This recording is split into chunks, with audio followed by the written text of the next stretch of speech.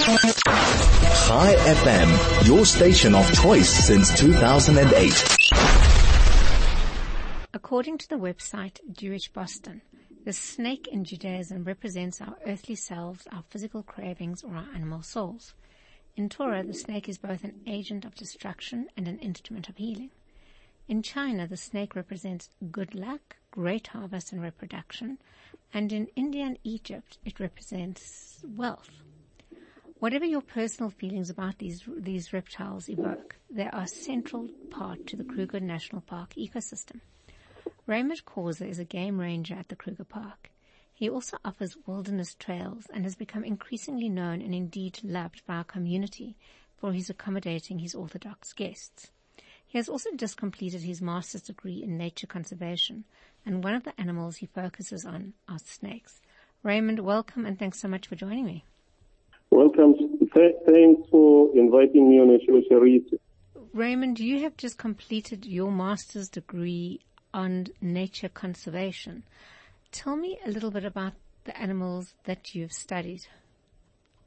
My study was focusing on ecology and habitat utilization of the leopard tortoise in the southern part of the Kruger National Park. That was the focus of my study. We're looking at the habitat utilization and also looking at home range utilization, how far the animal is moving. That's what the study was all about. To look at the distance the tortoise is covering within the specific home range in the Kruger National Park. And what have you learned? On that, I have learned the behavior of the tortoise in terms of habitat utilization. How far does the tortoise cover in a certain space of time? Okay. And how far does it go? If you look at in the southern part of the park, a leopard tortoise can move a distance of about 20 to 100 meters in a space of about 2 years. That's the distance that they've covered. Because the tortoise that I was following, we have attached the transmitters at the back of the tortoise that was calculating the movement. For me, it was just to visit the site monthly with the antenna, with the game guard accompanying me, tracking the movement of tortoise within that area. As soon as we encounter where the tortoise is, we will start following it until we reach it, where I will have the transceiver, while I will download the data for that particular time. Raymond, what got you interested in the tortoise? There is not lots of people associate with that animal with lots of things. If you look at the tortoise, there are people who harvest it for unknown medicinal uses. My idea was I wanted to create an awareness about the importance of that creature, because there is less that majority of our community bordering the Kruger National Park known about that species. One of the things that people should know about the tortoise is it's a keystone species. Tortoises play a very crucial role in our ecosystem in the distribution of grass seeds. So it's also a food source for other creatures. You're looking at our raptors, our martial eagle, and then our patelia, and then the ground hornbill. It also provides food source of that, and also to the other predators, our lion, our leopard, and our hyena, and then honey badger are also benefiting from the tortoise. How many tortoises do you have in the Kruger Park? We have 2 species of tortoise occurring in the Kruger National Park. We got the hingeback tortoise, and then we also have the leopard tortoise. That's the one that I was following. In terms of, like now it's winter month, both they went for hibernation, and then when they went for the hibernation, they'll just slow down their metabolism, like the heartbeat. And then with the hingeback tortoise will go underground, whereas the leopard tortoise will find a thicket where it can hide. And is it safe while it's hibernating, or is it still likely to be eaten? It's safe for them, but the only concern is if maybe we have like natural fire, especially for the leopard turtles. The fire can pass where it is. Sometimes you'll see it having some burn on the shell or shelter that we call it a refugee, because it's able to carry that refugee with it. Oh, it's absolutely fascinating. You mentioned also snakes in your thesis and their role in the ecology. How do they fit in? Snakes. People, everyone who visits the conservation area or camping everywhere in Africa, the only thing that will come in his mind is to think about snakes. Yes. If you participate in the wilderness trails, people are concerned about snakes. Yes. What they should know about snakes is very important in the ecosystem. It plays a very crucial role on controlling the mice. That some of the mice pose threat to us in terms of diseases. And then you also look at that snakes provide food source to the other creatures. You look at our brown snake eagle that are benefiting from the snakes. You look at the honey badger that are benefiting from the snakes.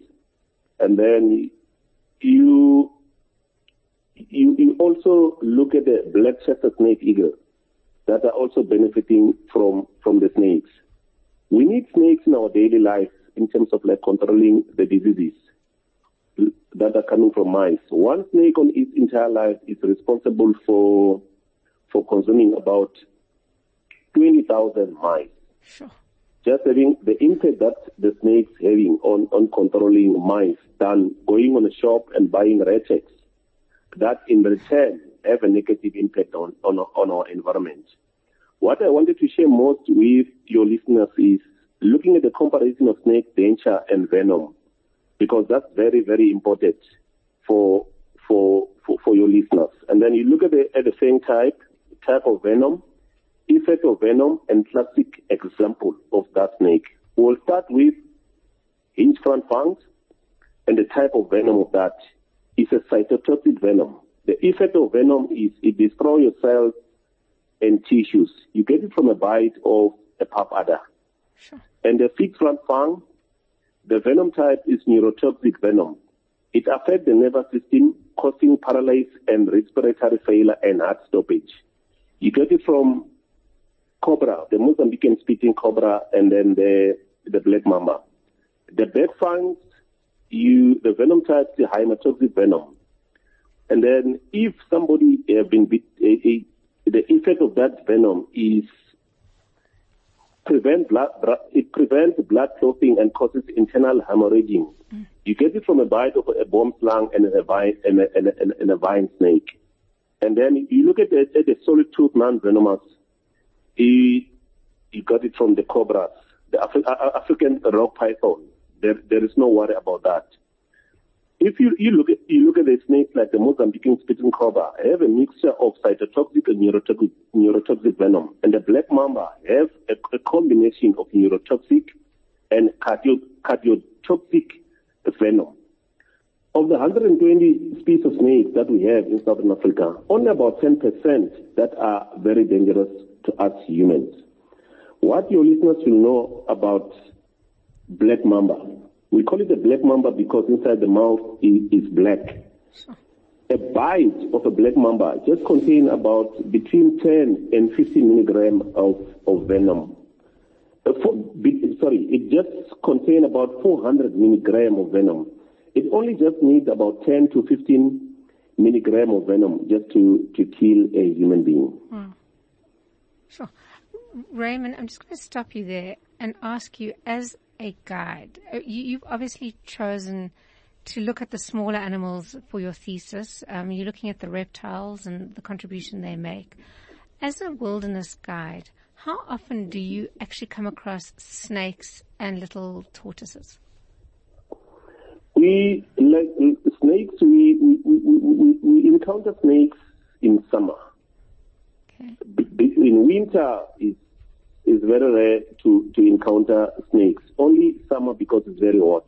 Okay. Same applies like the turtles. We'll see lots of turtles somewhere around. As soon as we receive the first rain, that's when we'll start seeing lots of turtles moving around the roads, to bring the water. But like in terms of winter months, it's very rare to encounter snakes.